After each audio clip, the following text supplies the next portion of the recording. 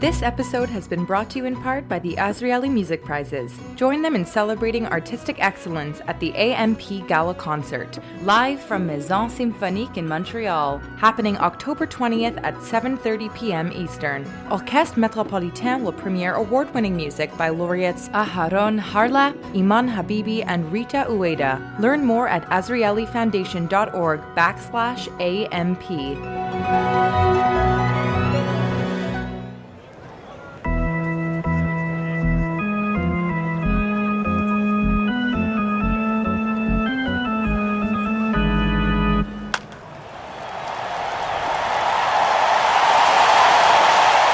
Hey everybody, welcome back to the Menschwarmers, your bi-weekly-ish look at the world of Jews and sports. We've been taking a sort of relaxed summer schedule, I would say, in the dog days of summer, or post-dog days, doggish days of summer.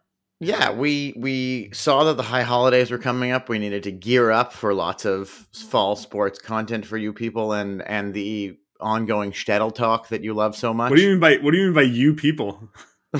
I'm just kidding. Obviously, only Jews listen to this podcast. Both James and our producer Mike both had the same reaction to my comment of you people. I didn't even mean Jews. I meant you listeners. You listeners. You people who are presumably listening to our show. Gabe, how you doing, buddy? What's going on in your life aside from stockpiling Western cream cheese just in case of emergency? I'm doing good. You know, I'm not too broken up about the Western cream cheese breakdown. I know you think that's crazy talk, but it was a little foamy. It's a little busy for a cream cheese for me. Really? Yeah, it's a little busy. You want a denser cream cheese? I want a denser cream cheese. I want one where I'm not worried. I want the lox to be like stuck onto it.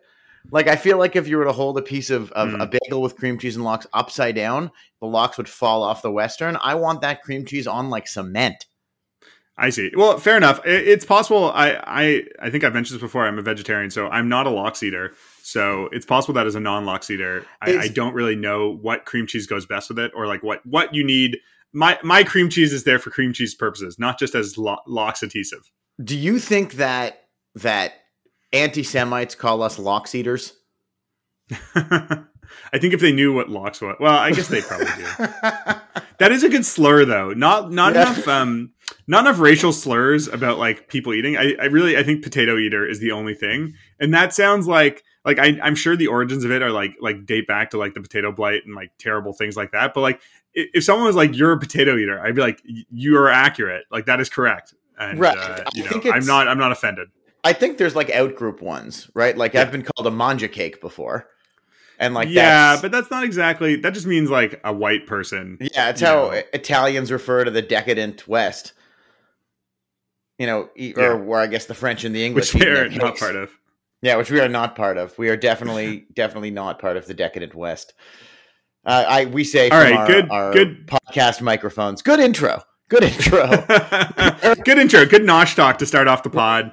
Let's dive right into some sports talk. Should mention off the top that we have a really great interview coming up with Alan Leibel. Alan is a multiple-time Olympian, and he was an Olympian at the 1972 Munich Games, where a number of Israeli athletes and coaches were killed by terrorists. That's part of what we wanted to have him on for. And also talk about his career in sailing and his experience at the Olympics. So stay tuned for that. It's a very interesting interview, and finally a chance for me to talk to another lawyer on the podcast instead of old one undergraduate degree Gabe here. That's right. I'm a 1 degree man. We haven't talked about sailing on the show, I guess, ever. Historically or otherwise, but there's a great history of sailing in Israel. Israel's first medalist, Gal Fridman, who I think we talked about a couple of years ago in an Olympics episode, won Israel's first gold, and I think Israel's first medal overall at any Olympics, both sailing. So there is sort of a history of Jewish sailing. If you were a Jewish camp kid, you probably participated in some sailing too. But Alan was on the Canadian national team as a Jewish athlete. And has a lot of interesting perspective to share about the 1972 Olympics and the tragedies that occurred there. It's interesting we haven't talked about sailing. I mean, I don't really have much personal connection to it. Sailed, little lasers at camp or whatever. It doesn't really count. But, I think Toronto has a very interesting and definitely not necessarily unique, but interesting history with Jews and sailing, and the Island Yacht Club that sort of grew as a place for Jews to sail when they weren't allowed at some of the other yachting clubs in the city. And, I think it's similar to other sports that signified wealth, let's say, of a early 20th century or mid 20th century area, golf, tennis, other things like that, polo, I suppose, where it's like, well, you don't want to have us in your club, we're going to start our own, and then one day be the only people with money who are still interested in doing this. And elephant polo, you'll have to merge with that. You'll have to merge with the Jewish club to stay afloat. Interesting, though, when you talk about the history and Jews and sailing, this isn't necessarily the point of our podcast, and I'm happy to guest on any podcast that would be willing to have me to talk about this. But there's a long history of swashbuckling Jewish piracy. Is there? Yeah, when Jews were after the Spanish Inquisition and expulsion from Portugal, a lot of Jewish families moved to sort of South America and the Caribbean and became seafaring, rum drinking pirates. Wow, that's very cool. Yeah, lots of Caribbean, a lot of the Caribbean Jews and South American Jews now, I think, are descendants of post Spanish Inquisition Jewish swashbucklers. It's definitely a rich area of history for us to explore another time. I would love to hear someone tell me about the history of Jewish pirates. Yeah, I guess it would be Redbeard, black hair. Is that the name of the Jewish pirate? But speaking of non-Jewish, we're excited to bring you on an interview with Alan and talk about his experience. But in the meantime, any exciting news in your world of Jewish sports that you want to talk about this week, James? Well, I wanted to say we got some great feedback on our last episode and your interview with Lawrence Applebaum from Golf Canada. There are a few golf stories I just wanted to mention. Last week was the FedEx Cup Finals, the end of the PGA Tour season at East Lake Golf and Country Club, I think. Yes. East Lake for sure. I'm just not sure if it's golf. East Lake. Yes. Yeah. A very nice club. And Max Homa ended up in 5th place overall, which is great for him. A huge finish for him towards the end of the year. And, a way to really take home a big check in the FedEx Cup, because that really pays out. I don't know if, what did Rory get for winning? 11 million or something like that? 18 million. L'chaim. 18 million. L'chaim to Rory. To Rory. Yeah, absolutely. L'chaim on this. Yeah, so it was a $75 million prize pool. Max Homa came in 5th and took home $2.75 million.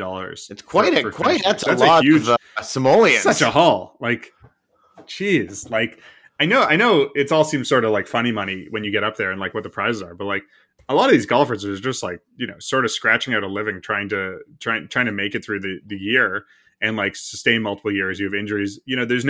There's not necessarily a big contract behind you the way you have in other sports that keeps you afloat. So $2.75 million, that's great. Good for Max. Yeah, it's very, very proud of him. A lot of nachas after a real breakout year for him. So and pride as well. I think as Jews that he hasn't taken the money to join the Saudi Live Tour. Yeah, he hasn't gone full Bill Goldberg. Will you be watching Live Golf? You think come September? No. I don't think so. I have no interest in seeing really any of them. So just while we're on Charles Schwartzel battle Louis Oosthuizen, I would watch the European tour, and I don't really watch that. Yeah, I don't watch that either. So just briefly on the subject of money in golf, I read that the money that they've reported that they're paying these players to join the tour is an advance against future earnings, and they'll have to pay it back on that basis. That is ludicrous. The moral hazard that goes into that, because what is stopping someone from what's causing them to be competitive? This is totally ludicrous. If they're getting paid regardless, if they're not making any money from winning, what's causing them to want to win the tournament? And then what's stopping them from colluding with someone who isn't getting paid as much, hasn't already gotten in advance, to have them win and take the money home? This is such a farce. This is considered is not a competitive sport. It's nonsense. Absolutely. There is no incentive to win. Other than, I guess, possibility of an additional prize contract. And I guess the potential, right? Like for your mid-tier guys, I guess for everybody, it's more money than you're likely to make on the PGA Tour, but it's not. It's a very different, I guess, opportunity to play something that still doesn't really feel like a golf tournament. 54-hole shotgun starts for money you already have. So weird. It's very, very, very bizarre. Gabe, you talked to Lawrence last week on the eve of the Canadian Open for women's golf. How were any Jews participating? How did Jews fare at that? We have 3 Jewish stories. The first one, we've talked about her a couple of times. Her name is Elizabeth Sokol. She last week, unfortunately, she actually came in 36th. Sorry, I got confused. She shot 7 under for the tournament, 3 under on her last day, and did quite well. 36. I think it's one of her better finishes of the season. Hey, not bad. Totally not bad. There also who didn't make the cut, who I got confused. Golfer Dana Finkelstein, who was also another Jewish golfer, but an interesting Toronto story. Maple Downs member and high school student Lauren Zaretsky, who's the women's amateur national champion of this year, young Jewish girl, made the cut and was the top Canadian amateur in the field. So wow, good for her. Big mazel tov to Lauren, and a big thank you to the guy I met on a golf course last weekend who gave me the tip to her story. Another Maple Downs member, but Lauren, if you or any of your family are listening, we'd love to have you on the show, talk about your golf life, and wish you luck heading to Texas Tech, I guess, in the next couple of weeks. Congratulations. So big congratulations, big mazel tov, and I'm sure it's the first of many high finishes at various LPGA Tour events. So pretty exciting. We got another MOT on tour, or who looks like she's going to be on tour, and we'd love to talk to you more. Yeah, good for her. I'm sure we'll continue following her career as she goes through her NCAA career at Texas Tech and hopefully joining the LPGA thereafter. Absolutely. A lot of good Jewish stories. A lot of good Jewish stories in the LPGA Tour, I guess. Finally, we know that Morgan Pressel, the commentator, was there at the tournament the whole time. She was hanging around Toronto, playing golf, meeting people, I think doing somewhat of a Jewish media tour. We didn't get her on the show this time, but maybe next year, Morgan, we'll have you on our LPGA special. Sure. Switching over to tennis, we there's obviously some Jewish athletes still alive at the U.S. Open that's going on right now. But I saw that Camilla Giorgi lost in the second round earlier today, unfortunately. She's had a sort of up and down last year. Obviously, winning the Canadian Open was big, but hasn't quite hit that height since then. So, Diego Schwartzman is on to the second round. Denis Shapovalov's off to the second round. I think Taylor Fritz as well. Taylor Fritz was upset in the first round. Oh, upset in the first round. You're right. Wow. Yeah, it was the top ranked American. Loss. Big loss by somebody whose name is Brandon Holt. Yeah. And Gabe, it being just coming up on Labor Day weekend, I thought it would be good to do a little football preview for the upcoming football season. Starting with the junior ranks, the only really notable Jewish player that I want to talk about is now West Virginia University Mountaineers quarterback JT Daniels. First of all, great name, 10 out of 10 QB name. JT is just great. You don't think about a lot of JTs being Jewish, especially unless their names were like Jacob Tevye. Yeah, so half Jewish. His mom is Jewish. His dad is not, but I think he was raised within the faith to a certain degree. He had been at Georgia previously, but was sort of blocked, from starting in the national championship year. Well, he was on the team, but he was behind Stetson Bennett, who was their sort of surprise starter. Not Jewish. Not Jewish at all. But left during the transfer portal and transferred to West Virginia. He is apparently not the only Jew in West Virginia, because I saw an article on Forward about a rabbi in West Virginia. So he is not the only Jew in West Virginia, but he is one of few. Yes, I've been to Morgantown, where West Virginia University is. So I've been there. It is not a very Jewish place.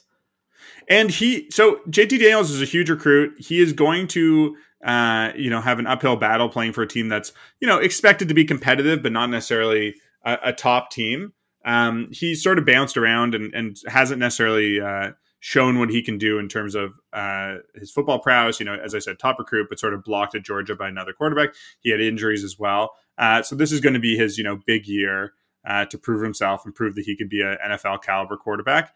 He, is going to be in tough right off the bat. They have Pittsburgh. They're playing Pitt on Thursday night. Is it the opening game August of the 1st. Season? Yeah, I mean, there have been a few games, but this is like the open, this is like the big kickoff week. So we wish him luck. I mean, I think he's someone we're going to follow. He has 40-1 odds to win the Heisman, which is not bad.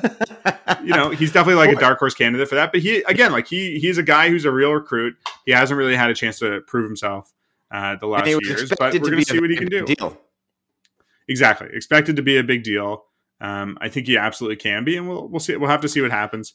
Continue following his career, and if they can upset Pitt, that would be a huge start for his season. And moving on to sort of, I guess, professional football from college. I'm sure we'll find about other college stories throughout the season. Yeah. We lost a good one in the retirement of the retirement of Super Bowl winning tackle Mitch Schwartz. Yeah, so I wanted to talk about that. It hasn't been a great offseason for Jews in NFL. So as you said, Mitch Schwartz retired. I don't think he had been on the roster last year necessarily, but he won a Super Bowl with the Kansas City Chiefs. Ali Marpet also retired, tackle for Tampa Bay, who was on the team last year and was part of their Super Bowl winning team back in 2020. Back in 2021, the 2020 season, the Tom Brady year. Yes. Those two guys retired, and not saying that's bad. Wish him well. Obviously, Mitchell Schwartz for sure is going to have a career in media. His brother Jeff does a lot of media stuff as well. Big presence on Twitter. Ali Marpet, I think, has a real career ahead of him. But in other news, I want to talk about two other active players. Josh Rosen, the quarterback, formerly of the Arizona Cardinals, formerly of the Miami Dolphins, then signed with Cleveland Browns this offseason. He was just released the other day. So, and now it's just been kicked around. He has not had a shot. I mean, getting released by the Browns is probably the lowest it gets. Even though their star quarterback is suspended for the first 10 games of the season. Yes. This is now the sixth franchise that has moved on him. So we'll see. We'll see if he gets picked up somewhere to be a backup. But it might be getting late early, as they say for Josh Rosen, chosen Rosen. And I don't know. It's tough. Football's tough. There's only so many spots. There's new guys coming in. I would love to see him get a chance somewhere. Yeah, I think he was not. He wasn't bad in the opportunities that he had last year. Yeah, I mean, even his first Arizona season was not. No, it wasn't terrible. It wasn't good, but it wasn't. It was a middling rookie season. Yeah, so he didn't really get much of a chance last year in Atlanta, but when he was in Miami, he was not terrible. Like for a young guy, he wasn't good, but he wasn't the worst player ever. So. I think with a chance, this guy could still maybe be something. Who knows? There's so few chances. He was a high draft pick for a reason, 10th overall. Absolutely. And the other cut that I think was more of a shock to a lot of people was that tight end Anthony Ferkser, who signed last offseason with the Falcons, was cut from their roster as well. So that's an odd one. Yesterday. I didn't really see any good explanation for that. I think he's going to get picked up somewhere. He's a quality blocking tight end. He's a quality player who's also a Harvard grad and has had a couple of good seasons on a couple of good teams. Like he was drafted, I think, by the Jets or first started his career with the Jets and then played a little bit on Kansas City and then had 4 years with Tennessee, including a couple of playoff appearances. I think he's, expected to find another job. I would expect so too. There's always going to be a job for an athletic tight end who went to Harvard. Seems like a place where you would want a smart player. It's a shame, but we still have a couple of Jews left in the league. Couple specifically. Let's talk about Greg Joseph, my dude. Greg Joseph, I think, should. He's South African. That's what I was doing. Anything that gets your South African accent coming out. I mean, I think he moved to Florida when he was like 6. I think he moved to Florida when he was like 6. So I don't think he really has any South African accent at all. Probably not. But his parents, Glenn and Ilana, certainly do. Yeah, he is the Vikings place kicker. He will be kicking field goals and kickoffs for the Vikings, I guess. I assume he's doing kickoffs as well. I think so. Yeah, and he's a guy you might hear about. I mean, the Vikings are probably going to be better this year than people think. They should be okay. I think so. Like, he had a pretty good season last year, 83%. Field goals. He didn't get into that many games, but he looks like he'll get into a bunch more. Kicked off a lot, made a lot of extra points last year. I think we can expect to see a lot of Greg Joseph this year. Definitely. And he's also sort of a very, very proud Jew.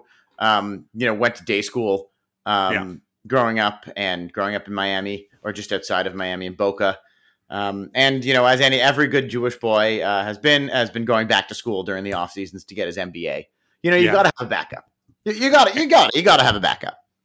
And one of the other Jewish stars of the league that we wanted to talk about, sticking in the NFC North, is Green Bay Packers running back AJ Dillon. Dillon, BBYO, whatchamacallit, guest speaker, AJ Dillon. There's a great video of him at the big BBYO conference.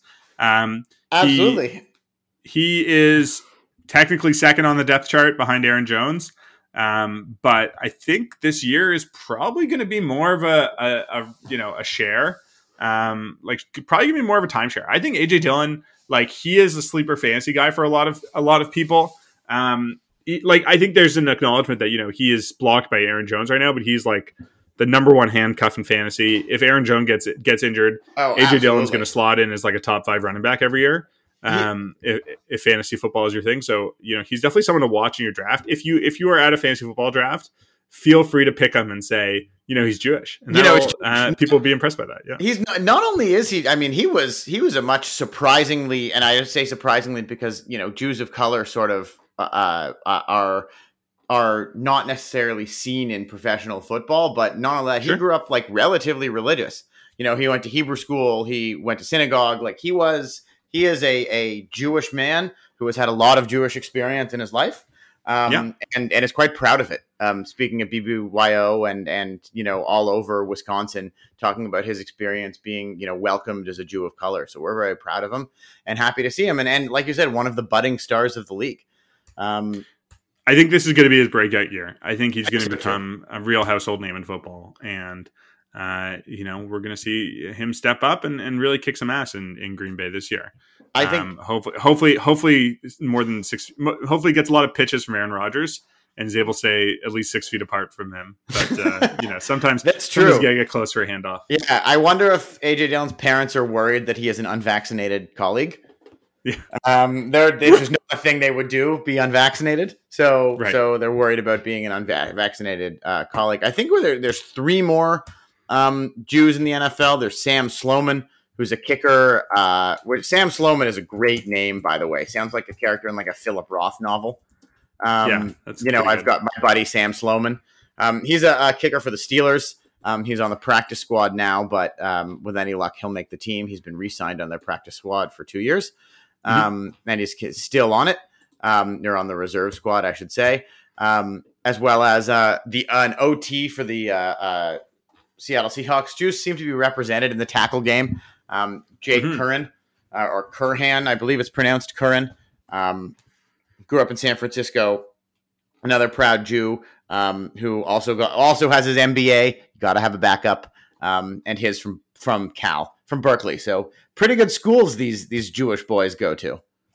Yeah, and Michael Dunn, the guard for the Cleveland Browns, also Jewish. So definitely guys we'll continue to check in on. It's tricky with tricky with we can give you guys. Yeah, exactly. It's tricky with non-position players. It's tricky with non-position players. You can just be like, well, this guard and this guard played last week. That's what we can say. And let me say, I'm not putting down the incredibly difficult work that guards and tackles and all kinds of other players in football, the incredibly difficult role they have.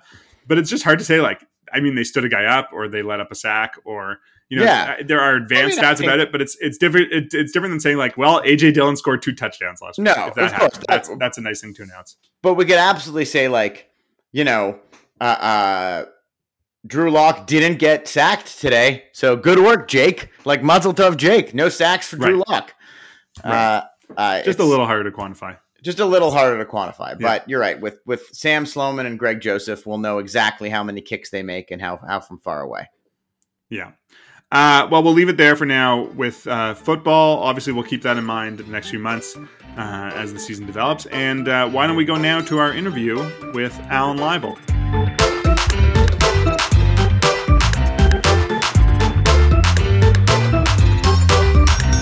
Well, we're very glad today to be joined by Alan Leibel, a Toronto area lawyer and also a 3-time member of Canada's Olympic team. Hi, Alan. How are you? Great. Thanks for having me, guys. Good to meet you both. Welcome to the show. Welcome to the Benchwarmers. Thanks so much for joining us. We wanted to have you on, especially now because we're coming up on the 50th anniversary of the Munich massacre, which occurred on September 5th, September 6th, 1972. And we wanted to talk to somebody who was there. Alan, we know that you were part of the Canada's Olympic sailing team at that time in Munich. So we just wanted to talk to you a little bit about your experience of what happened, your recollections of the days around the events, and take it from there. Sure. Just to put it in context in terms of my Olympic experience and how it was affected by Munich, I was on the Canadian Olympic team in 72, which is when the Munich massacre occurred. Then again in 1976 when it was in Montreal. And then I was on the Olympic team for 1980, which was to be held in Russia. In the end, Canada and the U.S. and a few other Western countries boycotted those Olympics. And it was all one change of a lot of politics involved in not nearly as much sport, which was a shame. But so going back to 1972, it's interesting to note that the previous time that Germany hosted the Olympic Games was in 1936. And that Olympic Games in Germany was presided over, quite conspicuously presided over by Adolf Hitler. He was front and center at those Olympics. And you have to remember that was before World War II, that was before the Holocaust, and that was before the creation of the State of Israel. And then the next Olympics, which we're now talking about, was in 1972. And by then, of course, the war was over. The Holocaust was a great tragedy. And most importantly, the State of Israel had been created. And that sets the stage for the 72 Olympics, where Germany was again the host. And Germany was out, understandably, to demonstrate to the world that they were now a friendly country, and this was going to be a friendly celebration of sport. And frankly, they went out of their way to create that atmosphere. And it was in the context of that, and in the context, therefore, of a very low amount of security that the massacre occurred. And I guess you two guys are too young to have been around when it occurred, but in 1972, the Olympics were in September. It was about a 10-day event. And on about the 5th day, to everybody's incredible surprise, the Israeli athletic area, which was part of a compound in the Olympic Village, was raided by terrorists. And there were 11 Israeli hostages taken. They were kept in their own apartment, captured by the terrorists. I must tell you, when news first spread of what was happening, a lot of people thought it was a joke, that it wasn't really happening, or there were people playing a bit of a hoax. And was this is you in the village, weren't sure what was actually going on? Well, just to clarify, there were several different villages rearranged around the Olympic facilities. I was in a different village. But yes, there was no way for us to know what was happening except in the news. And interestingly, and I guess deliberately, the terrorists had chosen the Olympics and chosen Munich because the eyes of the world, and more importantly, the cameras of the world, were already trained on the Olympic facilities in the Olympic Village. So suddenly, we're all watching television. That's where we saw it all, just as everyone in the world was watching it, because the cameras were now trained, instead of on the track and field events, They were trained on this apartment complex where there were guards with rifles all over the place. And as I said, many of us thought they were just kidding until the terrorists threw one of the Israeli athlete's dead body, out into the corridor. And then everybody suddenly realized this was real. So the cameras were trained on it for approximately, I think, 48 hours. Everybody was praying that there would be some sort of peaceful resolution of this. There apparently was some negotiation going on between the German officials and the terrorists, and ultimately a so-called arrangement was made whereby the terrorists and the Israeli hostages would be put in a bus, taken to the airport, and then flown out of the country to a destination that was not clear, but it was in the Middle East somewhere. The German officials had a plan to try to liberate the hostages.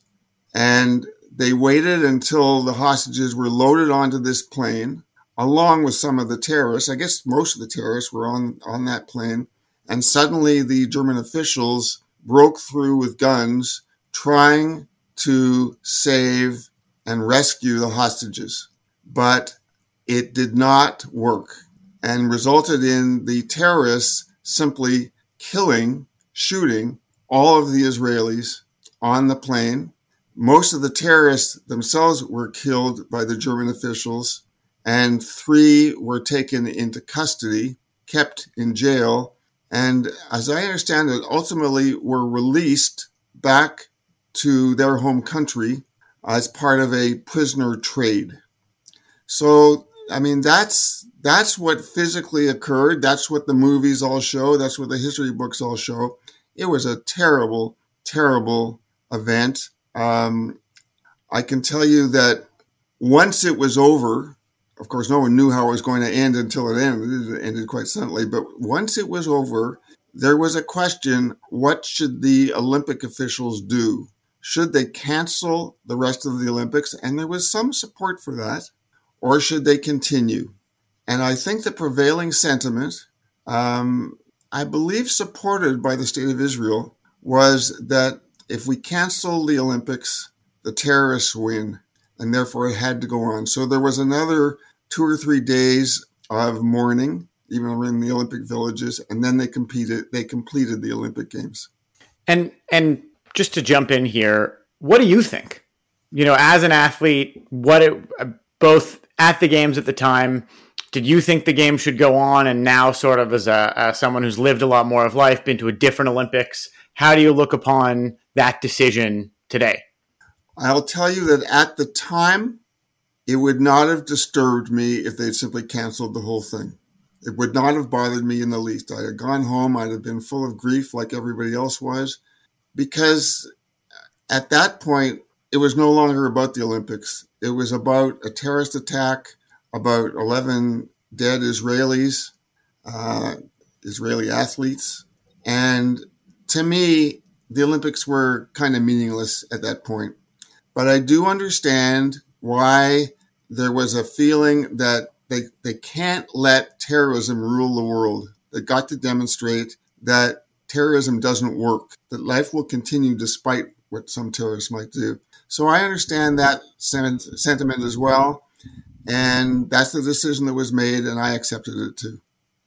A lot has been made in the years since then of the unpreparedness from the German officials and the German, Olympic organizers in terms of security, especially. Was there any feeling a relation to that in advance of the hostage taking? Like among Olympic athletes, was there any feeling of this is not being run properly, or things are too loose, or did that only become apparent afterwards? Yeah, there was no such feeling. I mean, no one even gave a thought to security. We were in Germany. It was a beautiful, renewed country, and it was supposed to be a friendly Olympics, and it was wide open. And you ask a great question, but in hindsight, things were done differently, and that's why I make mention of the next Olympics, which was 76. security was incredibly tight in the 76 Olympics, just to try to avoid any such thing. But to answer your question, no, there was no thought of it at the time. And I take it that made it. Yeah, go ahead. I was just going to say, I assume that made things feel differently by the time Montreal rolled around in 76, that things were more closed off, or that there was more security, more checkpoints, things like that. Well, I can tell you exactly. The Olympic residences were all heavily guarded. You'd get on a bus to go from the residence to your sport venue, and it would be heavily guarded and policed. You guys will laugh, but even out on the race course where I was, the sailing race course, the Coast Guard had created a circle of about a 2-mile diameter, and no non-competing boats were allowed in the circle by police. Wow. So well, I think security was awesome.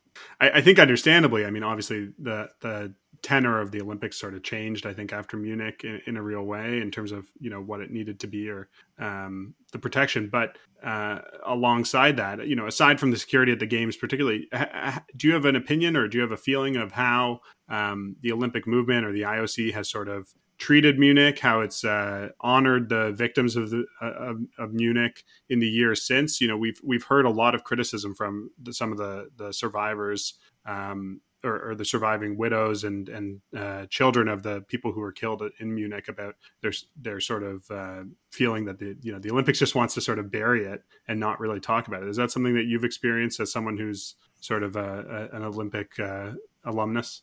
I've heard the criticism.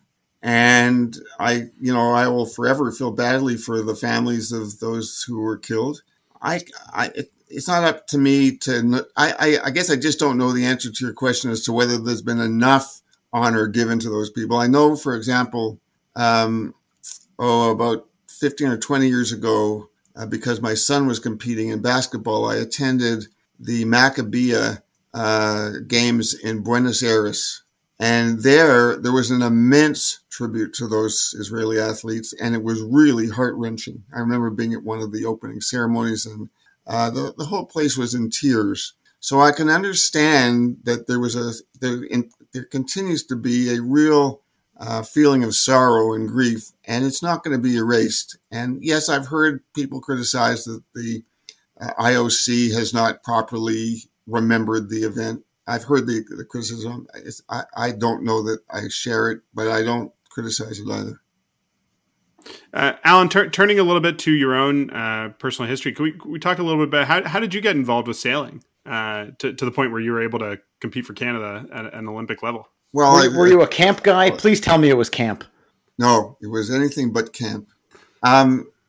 My family rented a cottage up at Lake Simcoe. My father had an 8-foot rowboat. He managed to put a sail and a centerboard and a rudder on it. And as a little kid, I sailed endlessly. And I had no idea what was happening, but I guess I was learning to sail pretty fast without even a thought about it. And I was invited when I was in college to steer one of the boats that my buddies had. It happened to be an Olympic class. We didn't have any thought of Olympics. I sailed it for a couple of weeks. We did well enough that we continued. And 2 years later, we won the trials. The boat was on a Hercules jet over to Germany, and that's how it got started. It's just as simple as that. But sorry, it wasn't camp. It was just hanging out in a little rowboat. I mean, that's an amazing story. And where did you go to school? Also in Canada? Oh, yeah. I've always lived in Toronto. Always lived in Toronto. I love that story, but it really speaks to a different time of amateur sport. And now I assume whoever is going to, or most of the people going to represent Canada in sailing, have been sailing at a, high level and on the right disciplined boats and with coaches for a long time and all that, as opposed to you, it sounds like just tooling around in a rowboat on in the summertime. Yeah, it has changed dramatically over the years, and you've characterized the change pretty well. When I was doing my Olympic campaigns, I was either a student or a lawyer. Well, nobody could do that today. In fact, right. The government, the Canadian officials wouldn't even let you try out for the team if you were trying to do that. But in those days, with a lot of discipline, I was able to do both. Again, you wouldn't do it today. And the other thing was, most of my training was done on a sailboat. Today, the young sailors, most of their training is done in the gym. And that's because of a change in the type of boats and that sort of thing. And also the whole element of professionalism has changed. I was aiming to be a lawyer. Most Olympic sailors today are aiming to be professional sailors. And as we talk about Olympics today, your Olympic experience several decades ago, obviously the sports have changed, the games have changed, the experience has changed. Do you still follow the Olympics? I certainly do. I just find it fabulous to watch, and I enjoy keeping tabs on the results. But yeah, I think the Olympic movement is still very much alive. And if it's treated well, I think it's generally for the good of the world. I think it's horribly abused because because there's so much focus on it. It is so easy to use it for purposes having nothing to do with sport. And as I mentioned, the 1980 Olympics were boycotted by us for such an ironic reason. When you think of it, it was because Russia invaded Afghanistan. And then 20 years later, the U.S. invaded Afghanistan. But, things were different. And then the boycott in 1980 led to a further boycott in 1984, where the Eastern Bloc countries said, well, if you wouldn't come to our games in 80, we're not coming to your games in 84 in Los Angeles. I think it goes to show you a little bit. We talk about the intersection of sports and politics a lot, but people have been having this debate for at least 50 years, if not more, where sports and politics intersect. And unfortunately, it can lead to murders and deaths, and it's not a new problem. It's certainly not a new problem, but I think that leaving out the terrorist attacks, I think trying to use the athletes, remember these athletes train for 4 years, 8 years or more for this one thing, and using them as pawns is just, it really is ridiculous. And especially because it's done so often. And wait till the next Olympics with Russia involved. Who knows what they're going to do with that? Right. In the years since your Olympic career, have you kept up with sailing? Have you continued to be involved with sailing at any level, or continued sailing personally? I am 100% still involved in sailing. I still compete. I competed this weekend.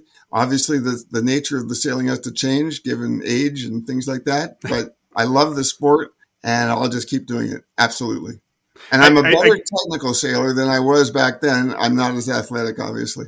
Right. I mean, I guess, it's interesting in the Toronto context, sailing has this sort of veneer as originally a sort of Jews excluded activity. But of course, I mean, the Island Yacht Club's been, it was started more than 70 years ago. So there's always been a sort of inclusive Jewish sailing contingent as well. That's, I'm assuming continuing to thrive with lots of young Jewish sailors out there. First of all, your conclusion is correct. There's a lot of good young Jewish sailors out there. The Island Yacht Club was established back, as you said, I think about 70 years ago, because, as I understand it, Jews were not welcomed in other clubs. That has changed dramatically. Right. And I belong to several yacht clubs in Toronto, and one of them is not the Island Yacht Club, as a matter of fact. So you wouldn't belong to any club that would have you as a member. That's the most Jewish thing you could have done. That's right. That's right. That's good to hear. I want to ask you as well, something we ask with every athlete we talk to, either when you were in the Olympics in 72 or 76 or now, do you pay attention to who's Jewish? If it happens to be publicized, I would pay attention. I mean, back in 72, you guys wouldn't remember this, obviously. Mark Spitz. Never heard of him. No idea who that is. I've never heard of him. So Mark Spitz won 7 gold medals in swimming in 72, and he made no secret of his religion.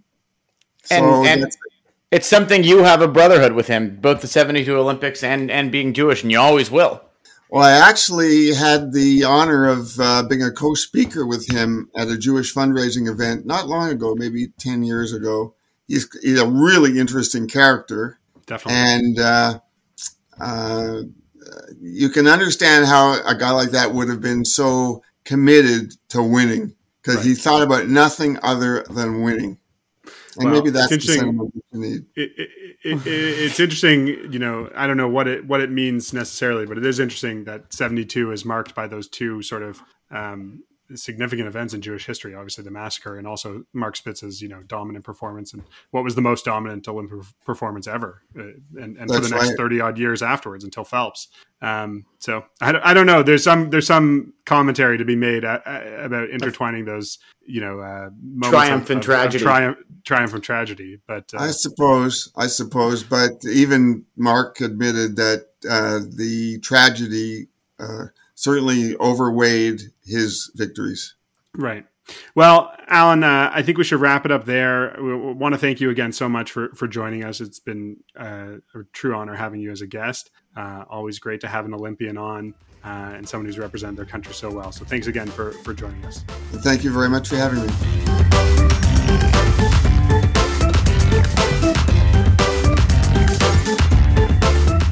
Well, thanks again to Alan for joining us.